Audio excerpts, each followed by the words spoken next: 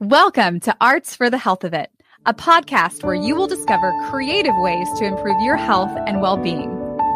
Someone may have told you that art isn't for you, but they were wrong. Anyone can create arts for the health of it. No talent or experience necessary. I'm just a little songbird, try to fly my way homeward with the melody, and I make the beat. Don't know where it'll take me, cause when I'm in the dark of night, I sing my way back to the light. Come along with me and your heart will see that a song changes everything. Oh, oh, oh. Hi friends, welcome to Arts for the Health of It. I'm your host, Richard Wilmore. And I'm your co-host, Constanza Rader. Is anyone else feeling like a little bit frayed at the edges? Well, it's actually a fairly common experience that when humans go through traumatic experiences, we kind of have to do whatever we need to do to compartmentalize and survive the traumatic experience. And then you can deal with all the emotional and junk, all the aftermath, once you are a little bit more safe. And this last year and a half has been a traumatic experience for pretty much everyone in the world. And I think everyone is starting to feel the strain of that. And now that we're coming through some of the more intense parts of the pandemic and things are creeping back to normal, you're probably gonna start feeling more of that that unresolved junk kind of bubbling up to the surface. And like, what do you do with that? And what is that? And how do we cope with that? Well, we got to talk with one of my heroes actually today, which is so cool. I'm very proud of you. I'm very proud of you that you I know. I was going to bring it up a couple times, but that you were very poised during the interview. Thank you. Yes. That there was no crying or stuttering or there wasn't a lot of gushing. I contain myself. Talking to Dr. Kathy Melchiotti. Yes. Oh, she's so wonderful. She has amazing books out about expressive arts therapies. She's a trainer of trauma-informed practice and expressive arts therapies. She has written so many articles. You can just Google her and you can find a ton of articles. And she's just was amazing to talk to and was a wealth of information. And she shares some really good practical stuff about how trauma affects us, how we can use expression. She's very careful to distinct between creativity and expression, because some people are intimidated by creativity, or like there's some pressure maybe around that word. But anyone can express, there's no judgment around that. You just express. It was very cool. And the word of the day is move. Move. So move. You should count how many times we say move, movement, move. And you could make some sort of game out of it. I don't know. Yeah. Every time she says it, you have to clap. You have to there you go. Do a brush stroke every time she says move. Yes. Yes. So what I was going to tell her, but then we ran out of time, was I booked Kathy. And then 20 minutes later, I did the whole Google Calendar or whatever. And 20 minutes later, I get a call from Stanzi that was like, "How did you get her?" And I was like, "Who?" No, she didn't even say her name. And she was like, "Kathy, how did you get her?" In this boy. And I'm like, I emailed her. Why? What's? Then she said yes. And she was like, "She's my hero." And I was like, "Oh my God. All right." I think that's one of the best. I think I've said that about all of our guests are amazing and are not all now my heroes. Even if I didn't know about them before, they are now. But yeah, I followed Kathy and read a lot of her stuff. Followed her for a long time, so it's really cool to get to meet her. Yes, I thought it was going to be one of those interviews where it's just It's just me gushing the whole time. Yes. Well, telling her how amazing she is. There was very important stuff we needed to cover. There was very important, and we did cover it in this episode. Dr. Kathy Melchiodi holds a doctorate in psychology with a specialization in research and health psychology, and is a clinical mental health counselor, expressive arts therapist, an art therapist who has spent over 30 years working with individuals with traumatic stress and studying how the arts support reparation, integration, and recovery from trauma.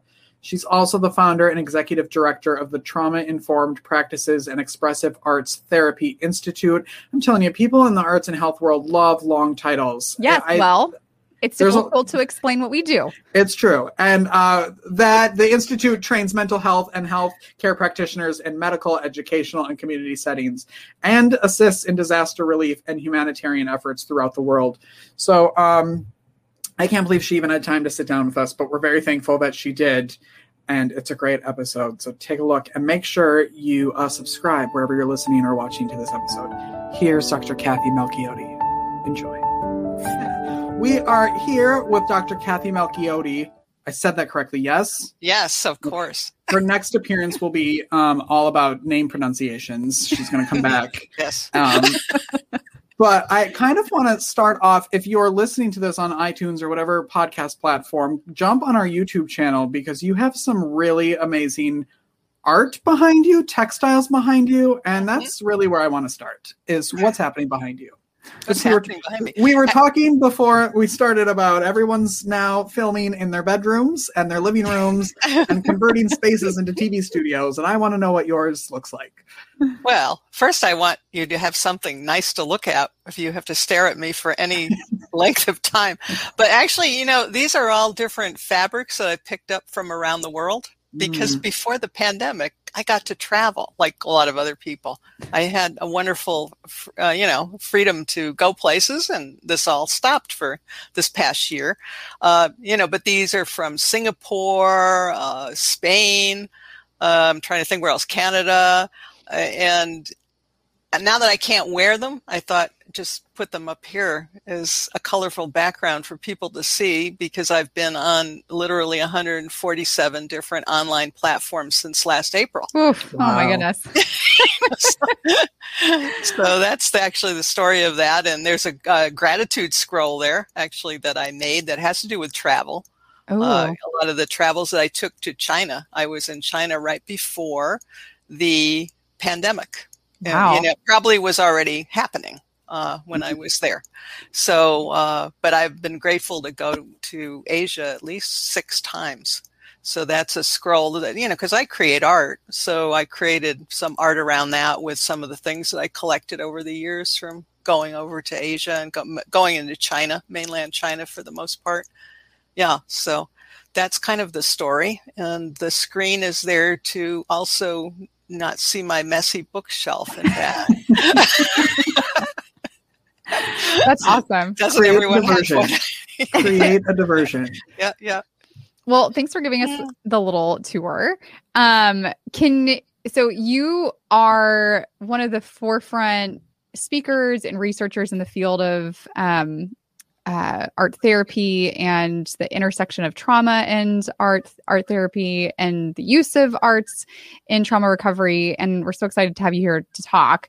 But I'd love to hear a little bit about your story and your background and what led you to this path. Yeah. And I want to qualify that a little bit. Oh, yes. Please correct anything I just said. No, it's not a huge mistake, but as I traveled on this pathway of using the arts with people who are challenged by distress, by traumatic stress in particular, I evolved from starting out as a visual artist decades ago, going to a traditional fine arts school in Boston, School of the Museum of Fine Arts, and was a studio artist for a long time. But I never really felt comfortable in that isolation. I also felt like what my art did for me was something beyond just creating something for somebody to look at, right? There was something happening. It was transformative in some way and personally healing. And I don't think I was the only one, to ever have that thought. I'm sure some of my classmates actually did have those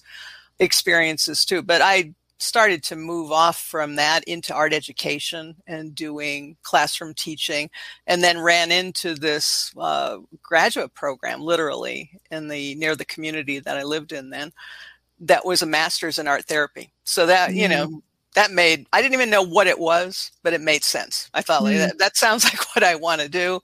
And so, and at that point, we didn't know much about how the arts really functioned in healing capacities. So the program was good, but it was slim on information at that point, because that's several decades ago. Now we have all this brain science and understanding of the body and how we respond to distress, and how arts can be reparative and restorative to people. But what I wanted to say was, I over the last 10 to 15 years, think of the work as expressive arts therapy. And expressive arts therapy is what we call multimodal or integrative, because it involves all the arts. And what I found in working with people with traumatic stress, and I learned a lot of this from working with military. So working with adults, whose listeners might be thinking right now, that must be great with children, right? It is. It is. I mean, because there's play and enlivenment in the arts, but this is a very powerful thing with adults, and the military have very much embraced it. There are so many different, I would call them arts and medicine, arts and healthcare programs around the United States now, even motivated by military. But they taught me really that they needed to do a lot of things that were active. So, art is more of a sit down, contemplative, create, go inside yourself, helps to regulate and calm the body. You tell stories through it. You produce something that people can respond to, and you can hear their responses. But I learned in working with traumatic stress, people also need to engage all the senses. They need to be able to move. That's one of the biggest things, is to just move.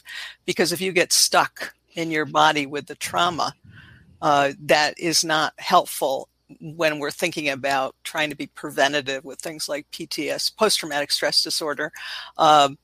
So I started to really learn from them and take myself back into some of the early things that I did as an art student, which were studying performance art, studying movement, studying drama, some of those kinds of things, and also music, to kind of expand all that, because the person that's in front of you is the most important. So I could have just stuck with the visual art, but my sense was, and I think I'm on the right path, that people need to have a variety of senses engaged, and then they find one that really resonates with them. So that was a really long answer. I'm sorry if I went too long with that one. That's awesome. Thank you for all those points of clarification. Yeah, because there's a little bit of difference between art therapy is the visual art. Right. So, and I know in your area where you're situated, there are art therapists there, but there are less expressive arts therapists, but it's becoming a thing because I think with all the trauma, and now that we're moving out of the pandemic, that word move, we need to get moving. A lot of people have been making art during the pandemic as a way of calming down, because the anxiety levels are quite high right now. But that those other senses, and to get together with people now as we're moving through this post-pandemic phase, hopefully, to be in synchrony and in rhythm with other people, which is another powerful thing about the arts. When you get together and sing or drum or move together, we've been hungry for that. A lot of us, a lot of us have been in isolation.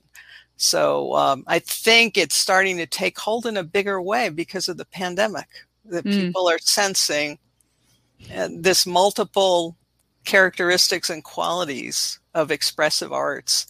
There's something there that we need, and it's always been there. You mentioned a little bit, you kind of touched on some of this, but I'd love for you to dive a little bit deeper into how trauma affects us. You mentioned our bodies. A lot of times we think of how trauma affects our minds, but I think, that somatic element is really important. And then how the arts can help with that. Yeah, trauma affects everyone differently. So if you and we all went through the same bad thing, something that was disturbing, we'd be distressed in different ways, likely. Some of us, we just get really anxious and either want to fight or flee, but we're motivated to move.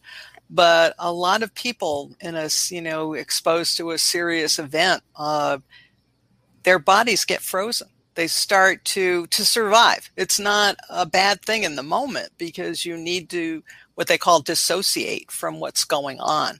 So that dissociation numbs your body. So, you don't have that sensation of that rapid heart rate. You don't even notice if your heart rate's going quickly, if you're breathing heavily, because you dissociate from those reactions.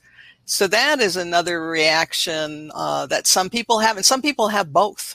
Some people are over anxious. We call it hyperarousal, and they also dissociate at times. So we can have any combination of all that. But the thing I think about the expressive arts, one of the things I want people to move towards eventually is feeling their bodies come alive in a positive way. And I think, it's interesting because you can have someone go to a talk therapist. And I've certainly learned a lot of those skills because I have a PhD in psychology, and you learn all the ways of talking to people. But talking doesn't affect the body. It affects the brain. So when we give people the chance to do something action-oriented, playful, and imaginative, it starts to change the sensations in the body. And one of the sensations I think about a lot with people, and you even see this in the military, and they struggle with it a lot, is a sensation of fear. Now, it might be just fear of how their symptoms control them, or fear that they're going to get angry and hurt one of their family members or a friend because their anger is so powerful. But if you have curiosity and playfulness, the fear can't exist with that. In that moment, fear is not present. So there's some really interesting things that are pretty different than talk therapy, which intends to change your thoughts, educate you on what's going on, help you identify resources, which are all things that we need to do with people who are traumatized. But the arts take it to this other level of re-engaging the body in pleasure and joy and all these things that start to replace those horrible feelings that people have, those horrible sensations, because you can't just get rid of them and have nothing to put in there. So this is the thing I think is remarkable about this work. So maybe if I'm understanding you right, maybe traditional therapies might focus on getting rid of bad feelings, but if you're not replacing those with positive sensations, then you leave a vacuum. I think, I don't know if it's a vacuum. I don't know how to describe that, but I think if you're really truly going to repair and restore the self, the body has to feel, the mind and body have to feel good again in some way. They have to feel, it has to feel good about something, whether it's an it or a they. Your body has had this stress for a lot of people for their entire lifetimes. Some of them have had that stress since they were children. How do we reintroduce all the wonderful things that the body can engage in and feel good about after somebody has been through these terrible events and it has impacted them in this way of anxiety, of depression, of dissociation, and they've lost joy in getting up every day because every day is a struggle of survival with those emotions and those reactions. So I think that's the thing. I don't know if it's a vacuum, but it's if you don't have something to put in its place, then maybe it is a vacuum. Maybe it is, it's an empty space that, okay, I don't have those terrible thoughts anymore, but I don't feel quite right yet. And I hear people say that a lot. They've been to really good talk therapists and had a lot of good experiences, but they come to this kind of an approach because they intuitively think, maybe there's something that I couldn't express in words and I need to express that. But then they start to find out, wow, this process is kind of interesting. I'm moving, I'm drumming, I'm doing these things. They eventually, I haven't used the word creative yet. And I don't often say to people or introduce things. There are people out there, and let me back up, that are called creative arts therapists. So those are art therapists, music therapists, dance therapists, drama therapists, and then there's a kind of a more vague definition for poetry therapy, or creative writing kind of falls into another category. Those are all these separate creative arts therapies. That's why I like the term expressive. Most people feel uncomfortable with that creative word. Imagine the average military, and I've worked with the Navy SEALs and Army, and come in saying, I was told by one of my friends or the doctor that this might be helpful, and I like the idea that you don't make people talk, that you have people do things, but I'm not creative. Mm-hmm. We all say that. And I say, I came from an art background. There's a lot of days I wake up, I'm not creative. I know I'm not going to be creative, but we all can be expressive, and you're going to find out that there's very easy things. There's gesture, very simple gesture, or a gesture of a mark on the paper. That's expressive. And we'll start with that. It's like anything else. We have to develop a language, and then we'll see, down the road, is there a moment that you think, I think I did something really creative today, because it's personal too, that what creative is. So that to me is another piece of all this, that people learn that they can be expressive in another way without the words, but the words come from that too. It stimulates the words. It stimulates the story. So cool. I can't remember what our question was. It doesn't matter. This is all good. We're all just sitting here listening. Like, I know. It's all interconnected. That's what's hard. And when I said about the expressive arts being integrative, I think even the discussion about it is circular. It all. I think if you understand the arts, that the arts are. They're very hard to define, and that's wonderful about them too. That we have to really kind of go around in a lot of different dimensions to grasp that. And then what we really need to be doing is, when you're engaged in it, what it is. It's the talk about it that's hard. Yes, absolutely. You've talked a lot about working with the military, and I have a couple of questions about that, but I want to take a break quickly and then come back and talk about the other populations that you have worked with and sort of how you work with them. And is it just one model for everything, or do you have to form what you're doing based obviously on your population, which I think I know the answer to, but I'm going to pretend that I don't know. So we'll be right back right after this quick break. Whether you consider yourself a musician or not, music is all around us, and it affects our everyday lives. Whether it's background music influencing our shopping habits in a store, organ music adding the vibe to a baseball game, or a playlist convincing us to keep going on that last mile of a run. I am Mindy Peterson, host of the podcast Enhance Life with Music, where we take a holistic look at the power of music in our everyday lives through the lens of science and health, sports and entertainment, business, and education. You can find me and Enhance Life with Music at mpetersonmusic.com/podcast or wherever you get your audio. Unleash the power of music. Doing telehealth is, when you're talking to the person, you're looking up at the camera, and making sure that you're engaged, even though you can't see them because you're looking up at the camera. I mean, it's absolutely a weird skill that you have to learn because the attunement with the person is everything. So, yeah. That is also a question. Were you doing anything virtual before this? Because, you said you were on 147 different things this year. Like, is that completely new for you, or was that part of the Zoom part? Yeah, because they always wanted you to come live, and teach and do workshops or speak in a hotel ballroom or whatever. And that, And what do you love and what do you hate about that virtual world in your job? I don't know yet. I think, when I get back out there, I'll start to know what it is. Yeah. But, I did some telehealth work before people actually had to do telehealth therapy. So what happened, I don't know, I have to think back here now to March of 2020. There was a weekend, literally, that all psychotherapists, people that did work, went to a place, worked with people that had various emotional or traumatic challenges or whatever.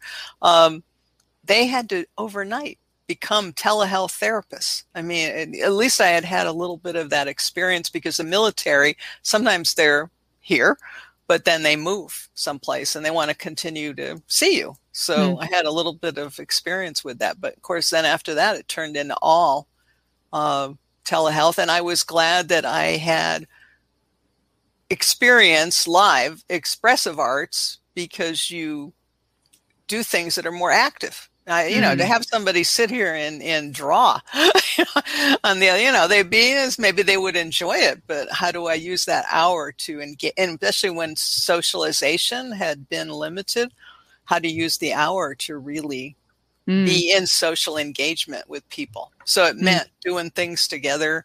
If they had to drum on their desk with me while I drummed, you can see a drum back there, I think. If I had put on a wizard hat to get their attention, I put on that wizard hat. A lot of hats, yeah. Yes. I mean, just to surprise somebody coming on, get their attention right away so that we could engage and do things together. And so, see, this is where, for me, the visual art piece kind of fell out of the way. And they could do that in between sessions. But for me to just sit here and not be engaging with them, I needed to engage in rhythm and movement and sound and all that kind of play that really set up that relational piece. Well, that makes me think of Richard's question before the break about engaging different populations and how you might need to engage them differently. Like, would you approach a military? I imagine you might need to approach a military veteran differently from maybe a cancer survivor differently. And I'm curious about that process. So, I mean, it does depend on the person, but there are some things that are, I wouldn't say standard, but it's a universal way to think about the expressive arts.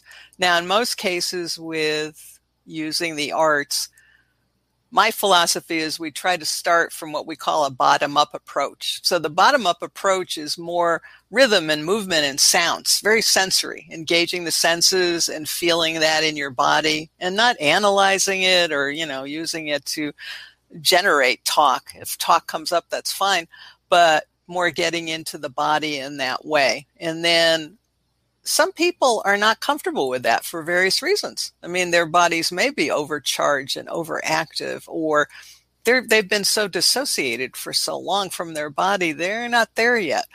So some people, it's important to start with what I call a top-down. And top-down starts with a narrative. So, and engage in creative writing and narrative, more language-based kind of things, storytelling. And, to some extent, actually, the visual art functions more in that area of creating an image and talking about that image.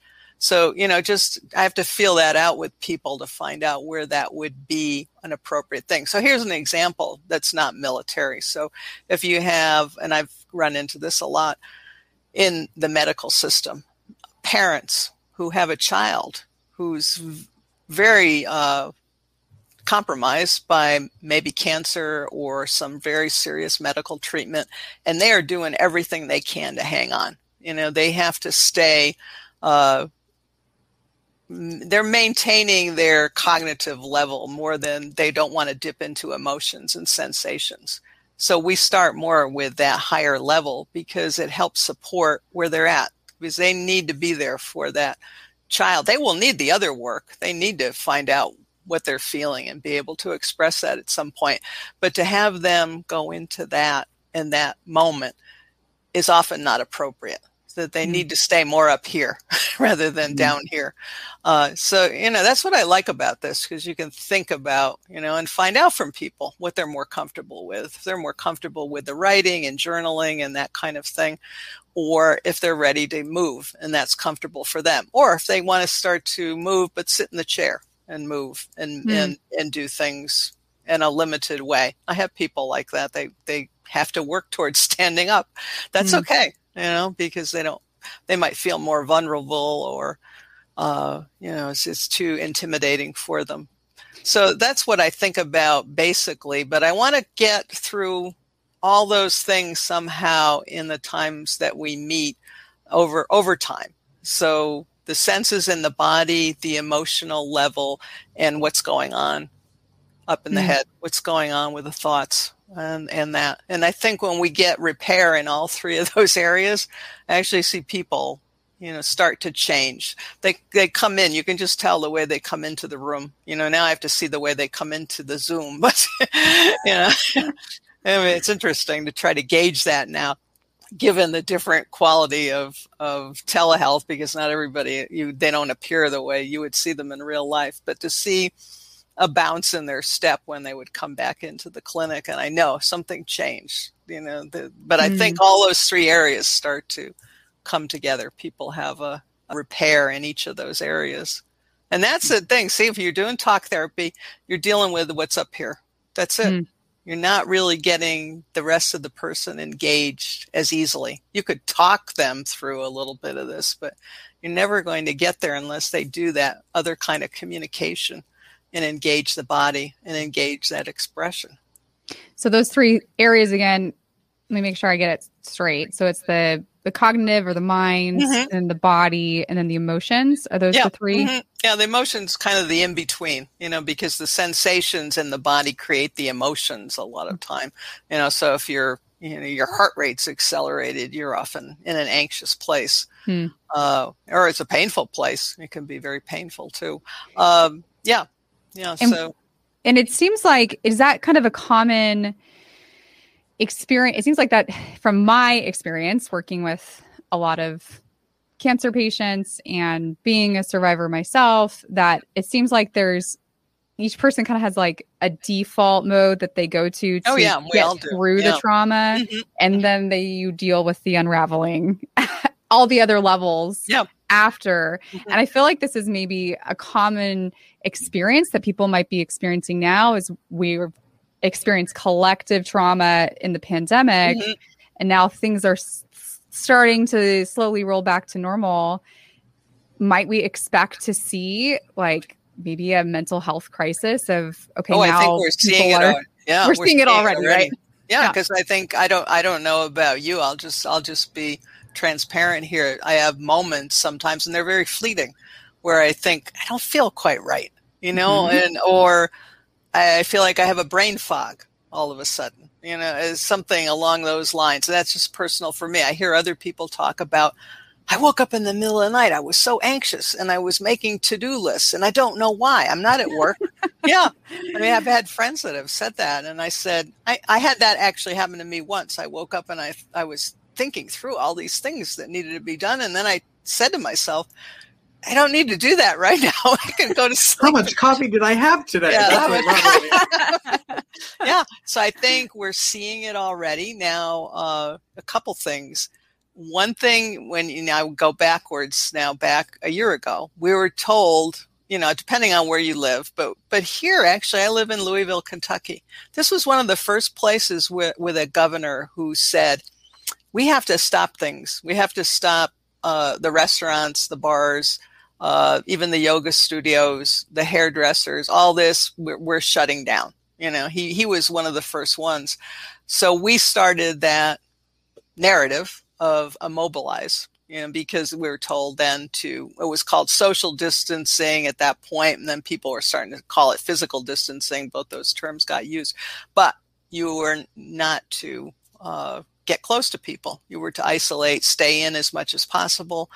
Even when your mail and packages came, wipe everything down, which now we know was not really necessary, but this is what we were told. So we were told to be stressed, and a lot of us, maybe we didn't think we were stressed because we had social support. We maybe had somebody we lived with, or we had a pod of people that we could engage with.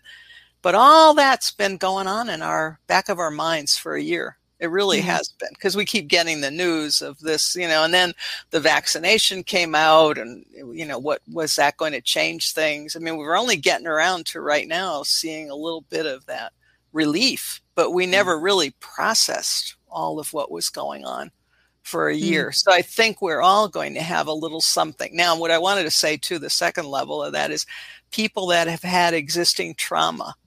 This has been tough for them.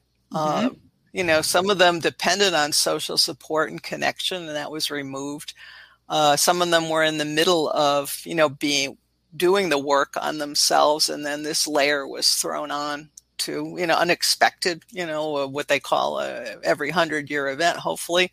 And that, you know, if you have existing trauma, this has made it exponentially more impossible in some ways. And they will have more work to do, probably. Not everybody, but a lot of people that have had that in their history. And particularly what's interesting too, back, you know, a couple decades ago again, well, actually in the early 90s, I worked with people who had HIV and AIDS. And at that point, there were not good medications to save people's lives. That came a little bit later. So there were people in the community, a lot of people died from the disease. But the survivors, they're all talking now about what they went through with all the losses of friends and family during that time, because this pandemic has triggered that. Yeah. Wow. So I know a couple of people, I'm not seeing patients in that area, but I know a couple of people that I've talked to about that. And yeah, we have not really thought about that. I mean, some people that have been through similar events and that are similar to the pandemic, and they're one group that has. They saw so many people die. Yeah. So there's that. And then there's the grief and loss. That's the third thing I was thinking about. We all are still in trying to tread water here. We're feeling that. I mean, we're human. We're feeling that. And they say for each one of those people, at least 9 people were personally affected, you know, lost a friend or loved one or a workmate or somebody that really were important to them and died in this. So there's that collective grief as well, which is part of trauma as well in many ways. So is there any advice you offer to our listeners, things that they could maybe do either on their own or as they're able to get back with family and friends and reconnect? Are there tools from expressive arts that you might recommend for people to explore? Well, it's just like I said before about the writing. That would be a really good place. And there have been a lot of people during the pandemic keeping journals, just doing it because they just thought, I need to write this down, or I need to put this somewhere. And a lot of people who have been really isolated seem to have gravitated towards that. So I thought, wow, that's the really amazing thing about expressive arts, that humans actually do know to go to them. They have been here for thousands of years. This is nothing new. We've just now given it names, but it's always existed. There's basic practices. You know, when I talk to people that are coming either as patients or as students to the field, I say, you know, there's movement, there's sound, there's storytelling, and then there's silence. These are the 4 things that say that we again. have. Movement, you know, so gesture, movement, that would also be dance. But if you think about the world, just think about the world, all the different dances that are out there, right? Yes. So there's Polynesian hula, there's Australian corroboree. I just learned recently on a wonderful Zoom with somebody from New Zealand how to do haka, which is the New Zealand. It's very powerful, and you feel it in your body and you feel empowered, and just the self-confidence comes from learning that. So, you know, so there's movement, then there's sound, which is music, but it's also the sound of our own voice, you know, how we can use that in different ways. You know, so all that, and listening, and hopefully now going back and attending things where we can hear things together, right? Because we knew before this all started that getting together and listening to a concert, for example, we always thought like, okay, it's fun to go and you're with your friends and there's other people, but we entrain together. We're humans that are connected. We're social beings. So they actually were starting to do a lot of measurements of that, of the theater and concerts and performances, how people would entrain their heart rates together. and train their breathing. So, that connection is missing now, but that intersects with that whole thing about going and listening together and being together to listen. Then storytelling is all the narrative and enactment, so theater, but also when people make art, it triggers something about language. There's a connection between image making, stimulating language, which is very interesting. So I put that in that category. So in storytelling, of course, is one of the things in all cultures. People sit around and tell stories.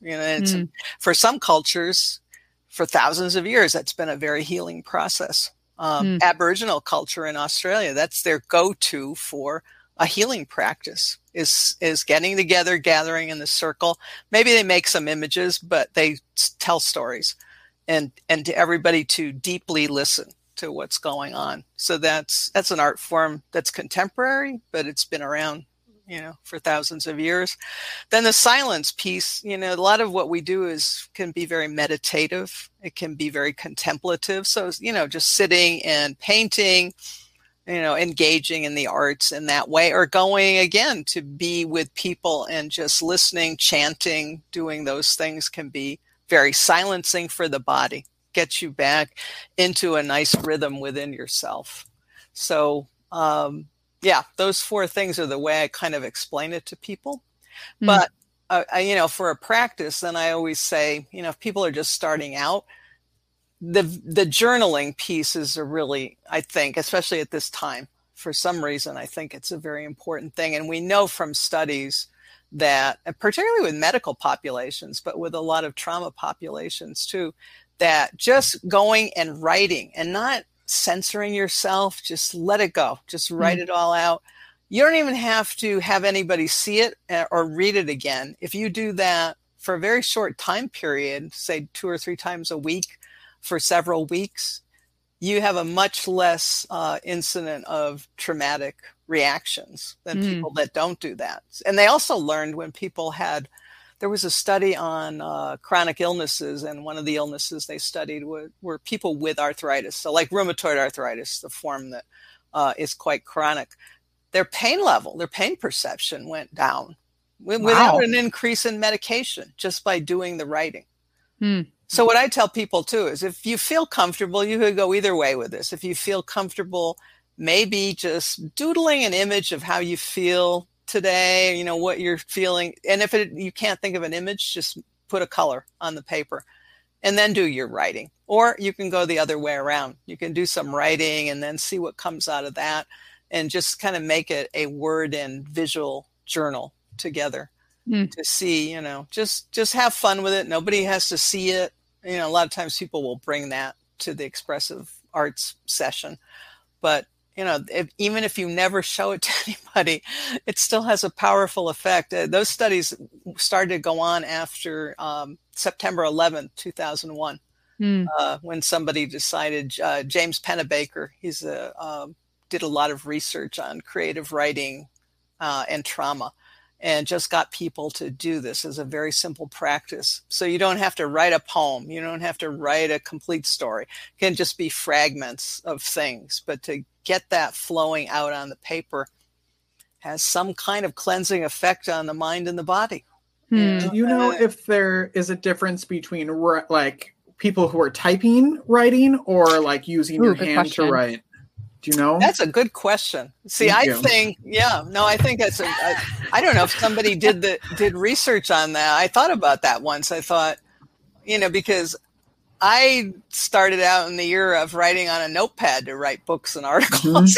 I still do. I still have, if you saw what was around me, I have a lot of different, things to write on. And I think the writing is different when you do that. It slows you down in a way. And sometimes I have people could try this too, writing with your non-dominant hand. Ooh. It's a little bit of a struggle, but you get different information from that. And I don't know exactly how that works. Is it because we have to slow down and try to get that written down so you can't go as quickly? Because you go to the keyboard. I'm not a great typist, amazingly. I've never learned really the classic typing. I have my own way of going about it. But it's faster, than writing script. Yeah. I think there's something, because I suggest to people that if they want to do that, that's fine. But I think it's important to write it down. We've done that for centuries too. It must be a reason. It wasn't just because we didn't have computers. There was something else to that, to be touching a surface with that. Well, if you know the answer to that, please contact us and come and be a guest on this podcast. Kathy, what's the last creative thing you did for yourself? Oh, I've gotten back into my sketchbooks, which partly because somebody's asked me to create graphics, but it's not like I have an assignment. I have to create a graphic with a certain meaning. I just go to the sketchbook and pick up color and what's going on with me and just put that out there on the page. And that's nice. To me, that's my visual journaling. I don't write about it, but it's, it probably comes from way back. This is what I did when I started out as an art student. And I'm more interested in kind of the movement of, the colors, all those elements I talked about. I'm interested in all that. Sometimes when I look at what I do, I hear sound. So to me, it's all multidimensional. Oh, wow. Yeah. Very cool. Yeah. But I also I have not been as good at it as I was before the pandemic, oddly enough, dance for 30 minutes a day. Yes. Yeah. Because I think that's really important right now. That's the other thing people can do. I mean, put on the music that makes your body feel alive and just move to that. Because that cannot hurt right now, given that we all may have some level of symptoms that we are going to come out of, but it's good to get the body moving. That's the first thing I always think about, because I think in the beginning when I started to work with trauma, it was with children who had been abused. They had witnessed domestic violence in their family. Some of them had been assaulted in different ways. And I saw a bunch of children coming in to sessions did not know how to play and were frozen because they were afraid. Like, don't move, because if you move, you'll be a target. And I thought, wow, I'm the person they're supposed to trust. But I get it. They're afraid of adults. And from that moment on, I always thought about that as the core practice. So even if you just get moving on paper, with a drawing instrument or a paintbrush, that's movement. I'm very interested in that and thinking about how it's changed my life, how much better your body feels. And totally. I mean, it's not just the exercise. There's something else that happens. It's just, and that we need, don't you want to get back with people and dance with them? Oh, yes. I've got an appointment. I'm going to go to New York in another couple of weeks. And I've got all these friends there. They're just like, we just have to go dance. Yes. We just have to go dance. And I'm like, I'm bored. Yeah. After we have the big hug, we're all vaccinated. I said, we need to go. Yeah. I don't care where it is. And just be together and just. I think I want to add a move counter to this episode. And there you I'm go. going to put a little ticker on there every time you say move or movement. Yeah. I'm going to see how many times we've said it this entire well, you see, I'm telling you, that's the thing. If people feel stuck, anxious, or even numb, just start to move move it in the chair. Just put on that music. I have two more questions because I think people may have connected with what you said in a couple different ways. One, they may be listening and be like, oh my gosh, I would really love to work with an expressive arts therapist. Right? Yeah.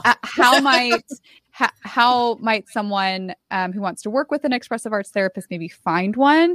And then two, maybe there's a clinician that's listening that would like to incorporate expressive arts therapy practices into their clinical practice, and how might they learn more about that? Well, I have an institute. We do training. There are other institutes around the United States, and then I think there are a few graduate programs that teach it. So, that's one way. I can give you that information for the website, but a lot of people, I think, are already trying to do it. And I think some of it's self-taught, and to a lot of clinicians, they have engaged in an art form, and they're just starting to make that connection that this is helping me. Maybe this could be useful in giving this also to the person who comes to see me for therapy. I don't know if that answers that question. Sure. And the other one was, how can someone find an expressive arts therapist to work with? That's a little bit more tricky. I mean, they can go on Google and look up expressive arts therapists, but they're more likely to find art therapists or music therapists state by state, but right now I was just thinking, I don't know how much this matters because we've taken the boundaries off with telehealth. Zoom. Yeah. Telehealth. And they're starting to work on this reciprocal thing with people being able to serve other people across state lines. So that's always gone on with the military. So I think that's as interesting that now they're opening it up, because sometimes people move and they've seen a person that they like to work with and they move to another state. Why can't they keep seeing that person if they feel comfortable and they're getting what they need over this kind of a format?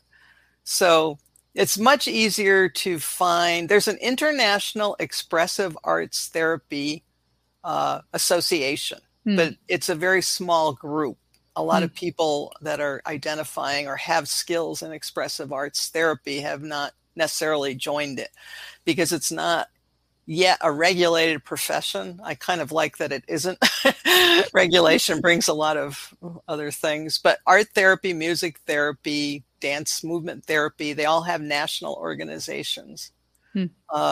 So if you're interested in one of those, you can find that from those national organizations or state chapters. So Texas actually has, for art therapy, 2 different state chapters. They have a Southern Texas and a Northern Texas. I don't know. San Antonio, you're in Southern. We're in Southern. Yeah, we're in South Texas for sure. Yeah. So yeah, there are state chapters that can do that, but not everybody who is an art therapist may be comfortable with all these other integrative methods. If they've had training, they are. So it just depends. Yeah. Very cool. Yeah. What's that? We have kept you longer than we promised we would keep you. So one, you can edit out. Yes, no, not that at all. It's not that we've talked too long. I would love for you to come back at some point and keep talking. How can people, if they don't want to wait for the next episode that you're on, how can people connect with you? They can go to my website. There's the www.kathymalchiotti.com. And I'm sure, we'll have to look at how to spell the name. We'll put it in our show notes. Yeah.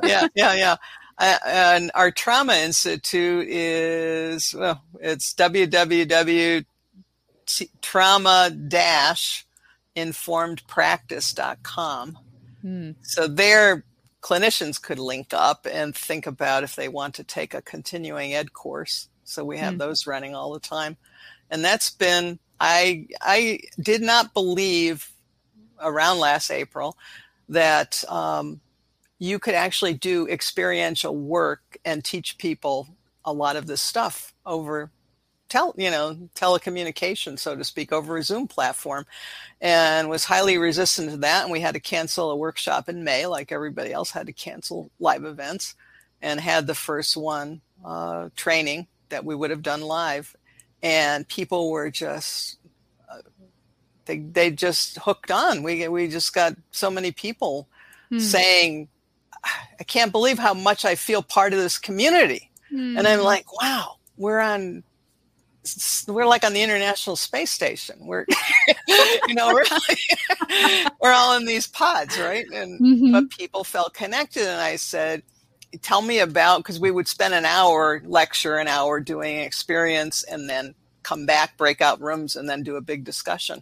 How is it resonating with you? How I'm giving you these prompts and helping you, to experience some of these practices. They were just thrilled. I mean, they were really getting it. I mean, what they were showing and describing. So I have to say, I got converted after that. I still believe in a live audience, but it's been so accessible to people around the world. We have people in Mongolia. We have people in India. They could never come here, given the prices that people had to charge to rent a place, registration fee. They never could access this. So that's been a real miracle that there are people now on the other side of the world using these principles that never would have had the exposure. That's so cool. So I would rather be in a room with people, but that just is gratifying to know that has occurred. So that's awesome. That's where we took off, because we were like everybody else doing live types of things. Very cool. As long as the audio's working and no one's screaming in your ear and your headphones, all is well. There's all that going on. There's dogs barking. But I think like it's kind of interesting. I'll be giving a PowerPoint and talking away and holding forth, and somebody's dog is barking. I don't know. I just say, hey, maybe you could turn off that mic for a bit. The dog's distracting me. I don't get upset about it. I mean, it just is what happens. I just think it's like humanity used to be. You get up to a podium in a big ballroom, and I'd be looking at the audience, and some people are talking to each other. They're looking at their cell phone while I'm working, up there. So this is a form of that. This is a little different, They're in their own homes. And, well, the other thing, you have to have patience around this. This is part of the trauma that we didn't even talk about. Parents having to homeschool overnight, and still work, or they were in a hybrid situation. And so the day that they had class to come on our webinar, they had children at home. So, and the mic flips on and off, all kinds of things happen. But I don't know, it's pretty human in a way. That's the new humanity of this relationship through Zoom and these other platforms. Well, we're so excited that we got to meet you and start a relationship through a telecommunications platform. And we're so grateful that you came and spent time with us tonight. Let's do it again and talk about the arts and healthcare, because I have a long history in that we never got to. Oh my gosh. I know. It's happening. I know things about the arts and healthcare that the latest organization probably doesn't even know. NOAA, you're familiar with NOAA. We're partnered with NOAA on this podcast. That's about the 5th iteration. Yes, I'm aware. There's been a few different versions. Goes way back. Yeah. Oh my gosh. I can't wait to hear all the juicy details. Maybe we should have started that. Maybe we need to re-record this. We need to go back. Start over. Like the inside scoop. What would... Yeah.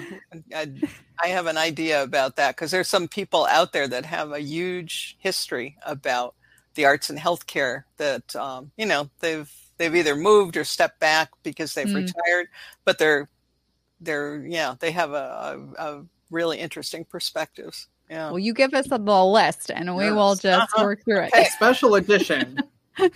Yes. Thank you so much for hanging out with us and talking with us. And you heard it here that she's coming back. She said it herself. Yeah. They were still recording. Well, now that we got this mic thing figured out. Yes, we'll figure it out for next time. Make sure you go to our website, heartsneedart.org, click on the podcast link. Make sure you're subscribing wherever you're listening or watching. Keep creating, everyone. Thank you for listening. We will see you next week. Bye. Thank you for listening to Arts for the Health of It, a podcast produced by Hearts Need Art, creative support for patients and caregivers, in partnership with the National Organization for Arts and Health. You can help others learn about the healing power of the arts by subscribing, sharing, and reviewing the podcast wherever you listen or watch. The podcast is hosted by Richard Wilmore, co-hosted by Constanza Rader, and produced by Ivan Briones. Our theme song, Songbird, is written and performed by Natalie Lane. Visit heartsneedart.org to learn how you can support our mission to create joy with people facing life-altering health challenges. Join us next week to learn more ways you can create arts for the health of it. The views expressed on this podcast do not necessarily reflect the views of Hearts Need Art, their staff, board members, or other affiliates. All content is created for informational purposes only. This podcast is not intended to be a substitute for professional medical advice or to diagnose and treat any health condition.